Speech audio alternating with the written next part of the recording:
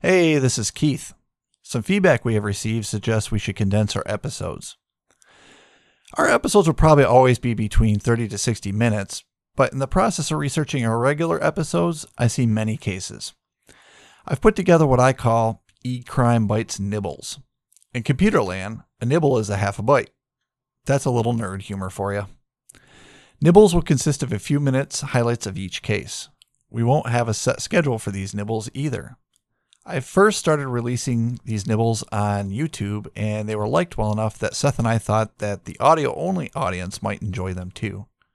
Let us know what you think. You can contact us through the top menu of our website, which is eCrimeBytes, spelled eCrimeBy as in yellow, TES.com.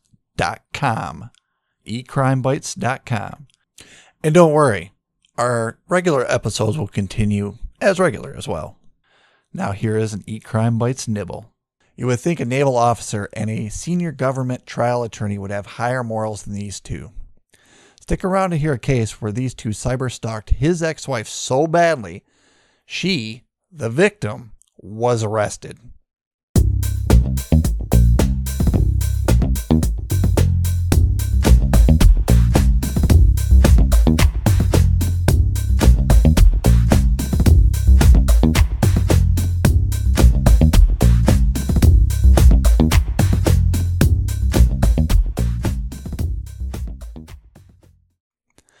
Hi, and welcome to eCrimeBytes Nibble number 11. Michael Liddell is an active duty naval officer. His ex-wife separated from him and his cyberstalking started immediately. Some of the things the complaint against him accuses him of: using fake emails to harass employers of his ex-wife to the point she was at one point not hired in the school district she was applying for. He's accused of compromising his ex-wife's accounts.